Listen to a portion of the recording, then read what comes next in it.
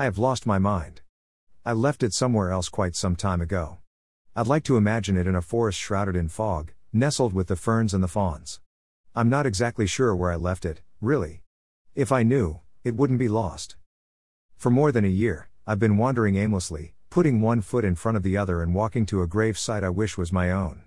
Alas, I am not to be given the gift of taking my last breath anytime soon. I was just recently turned away from the hereafter. I'm not even sure what earned me another chance. Do I really get another chance? Am I here for a purpose? What could I have left to achieve that makes me a valuable member of modern society?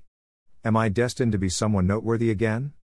Will I make an important scientific discovery? Or will I fade into complete mediocrity, just as I did before my first life expired? Will I get 9 lives, like a cat? What can I do with this chance? I think I'd know if I had any vigor left. I'd know if I had the will to live. I think angels save people at random and then let them run amok in a depleted state. Angels, indeed. More like weeping angels. Of course, it would be convenient if there was a statue to fixate on. Then my torment would have a physical representation. Something tangible, something touchable. Has anyone tried Phoenix down on a weeping angel yet? What if they're misunderstood? If I could touch fear, then I could punch it in the face. Fear is not something I can hold or scold or even glare at. I can try to tell fear to go to hell, but I doubt it'd listen. It's there for everyone and comes in different shapes and sizes. It comes in different colors. It's nearly as variegated as the colors in a candy store. I own my fear the best I know how. Today my fear is being alone for decades as I am forced to continue striving, keep moving, keep trying, in vain, to fix myself. Today it led me to scream at shadows and throw things. It led me to beating my head, first with my hands and then against the wall. Have you ever smacked your own forehead with your hand hard enough to see light patterns in your ocular field? You know, when you're in the dark, with your eyes closed, and you hit yourself in the forehead so hard you see stars. Yeah, I did that. It's not the first time, either, which is why on this occasion I was moved to forcibly smashing my head into a door jamb. Sure, it hurt. Not nearly as much as the mental anguish I found myself in. My inner critic would not let up. He's a jackass, for sure. He delights in telling me how I failed this test or that. He delights in telling me that I am not enough. He doesn't use those words. No. Then it would be obvious that he's trying to damage my self-esteem. That he wants to lead me into a dark alleyway on the shady side of my brain and leave me there to rot. He always says he's sorry, too, when I point out that he's been excessively critical. I'd like to get critical, myself. Something along the lines of a critical strike. Let me roll the dice and see how good my luck is. But he's intangible. There's nothing to vent the severe and excessive frustration and anguish on. There's no outlet to dump ballast, to let out steam. He doesn't stop, even when I inform him politely that I have reached my limits. He doesn't stop when I get angry and shout at him to get out of my head. He only stops when I hurt myself. One day, I am almost certain of this, I will go too far to quell the critic. I battled him into submission in my first life and now I have to figure out how to do it again. He says he'd love to get away from me, as well, which makes it all the more painful. Even my own brain wishes to abandon me. Nobody ever stays, least of all me.